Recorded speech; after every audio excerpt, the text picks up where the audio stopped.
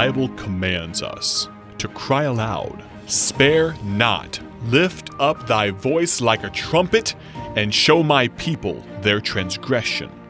This is the Cry Aloud broadcast with evangelist Ted Houston. Great to have you listening with us again today. And as you've been following along the broadcast, you know we're talking about having a vision.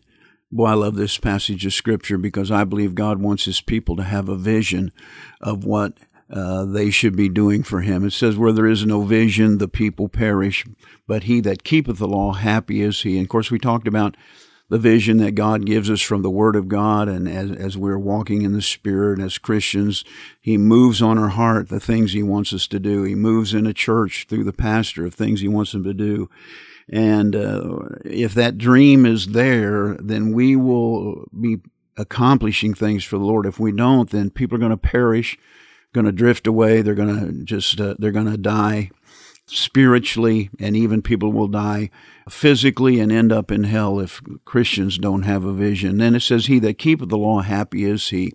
You know, a dream comes through a multitude of business. When God gives us a vision of what He wants us to do, it will not get done unless we, the people, carry it out. We work hard to see it done. But when it's done and we've kept it and it's come to pass, we're a very happy people. Amen and amen.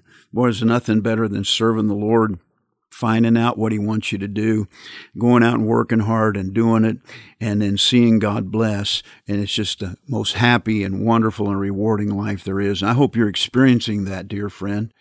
And now we began to speak in this about some things that we should have a vision of as Christians. And we started in yesterday's broadcast on we should have a vision of what God can do.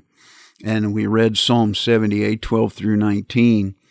Let's look at Luke chapter 1, verse 34 and 35. Here we have the story of Mary, the mother of Jesus. And it says in verse 34 of Luke 1, Then said Mary unto the angel, How shall this be, seeing I know not a man?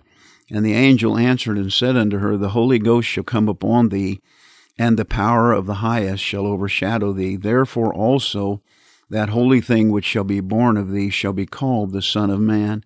In verse 37 it says, For with God nothing shall be impossible. Can God give a virgin a son? Can God do such a thing? Yes, dear friend, God can. Not can God, but God can. In Genesis chapter 18, verse 14, it says, Is there anything too hard for the Lord? This is God talking to Abraham about giving Sarah at 90 years of age a new womb, a womb of a younger woman, and Sarah couldn't have children. Now she's 90 years of age, and He's promised this to them, and they're a little bit doubting, and He says, Is anything too hard for the Lord? At the time appointed I will return unto thee according to the time of life, and Sarah shall have a son. Ephesians chapter 3 and verse 20, it says, Now unto Him that is able to do exceedingly abundantly above all that we ask or think, according to the power that worketh in us. You know, here it says God can do exceedingly abundantly above all that we ask or think. You know, God is not limited as to what He do. We need to get a vision of what God can do. Jeremiah 33:3 says, Call unto me, and I will answer thee, and show thee great and mighty things which thou knowest not.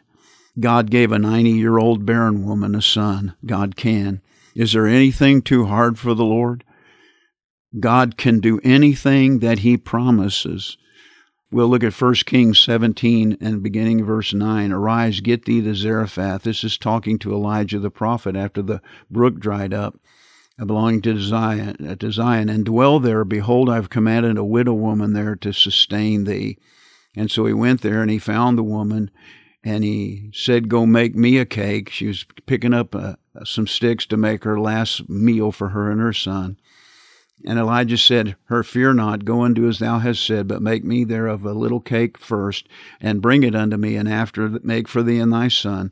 For thus saith the Lord God of Israel, The barrel of meal shall not waste, neither shall the cruse of oil fail, until the day the Lord sendeth rain upon the earth. And she went and did according As to saying of Elijah, she and her house did eat many days, and the barrel meal wasted not, neither did the cruse of oil fail, according to the word of God which he spake by Elijah. Thank you for listening to the Cry Aloud broadcast with evangelist Ted Houston, produced by Bible Tracts Incorporated of Bloomington, Illinois. Visit BibleTractsInc.org for more information.